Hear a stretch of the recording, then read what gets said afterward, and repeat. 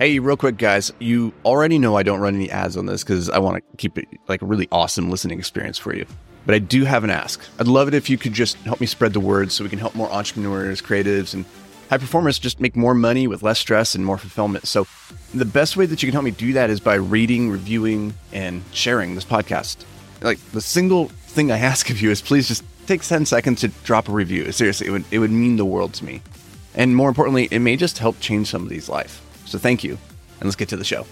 One of my absolute favorite podcasts is called My First Million by Sean Puri and Sam Parr. I think they're two very accomplished entrepreneurs, very entertaining, great conversations where they talk about, you know, how different entrepreneurs made their first $1 million and what goes into building businesses. They talk about really esoteric, interesting business ideas. It's a fantastic podcast. Highly recommend you go check it out. I've gotten a ton of value out of it over the years. And in the most recent episode, Sean sits down with the man, the myth, the legend, the GOAT of public speaking, Tony Robbins. And I don't consume a ton of Tony Robbins content anymore, but there was a time in my life when I was starting down the path of my personal development journey that I read some of his books, I watched a lot of his speeches, and I was heavily influenced by this man and his content. And it's funny because I went into like reading, I remember reading his very first book, or the first book I read of his, and I think it also was his first book, called Awaken the Giant Within. And I went into it thinking, I didn't really have a context for Tony at that point. And I thought this is going to be a lot of hoo-ha, a lot of foofiness, and I was incredibly blown away. I was surprised by the quality and the depth of the insights and commentary in there. And that was the first time I realized, these people who are famous and celebrities, it's very easy to discount them as being shallow or put them into a bucket. But because they're like, when you see them on the news or in the sound bites, it's so easy to like pigeonhole them and think like, oh, they're an idiot or whatever. Like they don't know what they're talking about. But the chances are the people that you see up on those stages and doing that stuff, like they got there for a reason.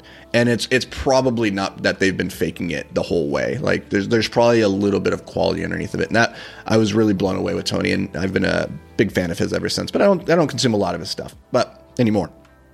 He has a new book coming out, about money and about investing. And honestly, I did not like at all his first book on money, called Money or something like that. I can't think that's what it's called.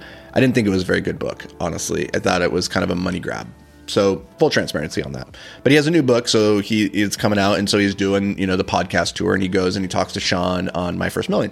And there was one section in there that I wanted to talk about with you, which I thought really reinforces and helps sets the expectation as an entrepreneur, as a person who's like seeking their greatest self, or like trying to be a peak performer, of like what that actually means in terms of the volume of work and the effort and what goes into it. And Tony tells this story, but he prefaces it by saying, "We are rewarded in public for the things we do in private." We are rewarded in public for the things we practice in private. It's an amazing concept. But he uses this example of Steph Curry. He says Steph Curry takes 500 shots every single day, which is 3,500 shots every week, which is 180,000 shots every year. And he's been practicing for 15 years, which means he's made 2,700,000 practice shots. Now, over the course of his career in his games, he has only made or shot 16,000 shots. And of those, only 3,557 went in. And we consider him to be one of the best, if not the best shooters of all time. And so less than 1/10 of 1% of his shots are actually seen in games. Think about that. 2.7 million practice shots. Only 3,557 of them were in a game and went in.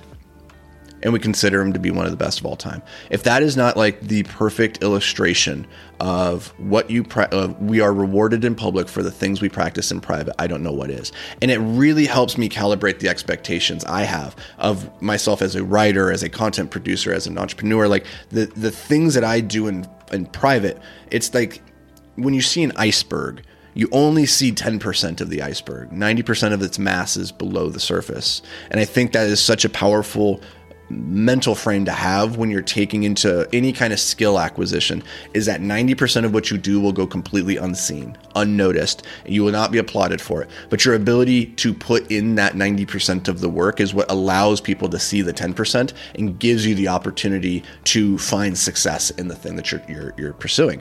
And in fact, that what I'm just sharing with the iceberg analogy, that's a 90-10, right? But this Steph Curry example, it's a 99.1 to 0.1 example. 99.9%, I'm sorry, of the iceberg is below the surface. 0.1 is above. That's insane. That's incredible. And it gives me a lot of perspective. I think perspective is a superpower. And a lot of times when we are toiling in silence, when we are in our office and nobody is seeing us and it feels like we're just banging our head against the wall and nobody will ever care, I find this to be reassuring and as a guidepost that you have to put in the work. And there is no guarantee that the work will pay off. You might make 2,700,000 shots and never make it in the end. But you will never make it if you don't take those shots. So don't stop overthinking it. Go take the shots and see what happens. That's my encouragement to you today. And I hope this brings you a little bit of value. As always, thank you guys for being here. We'll catch you in the next episode. But until then, stay hyper-focused, my friends.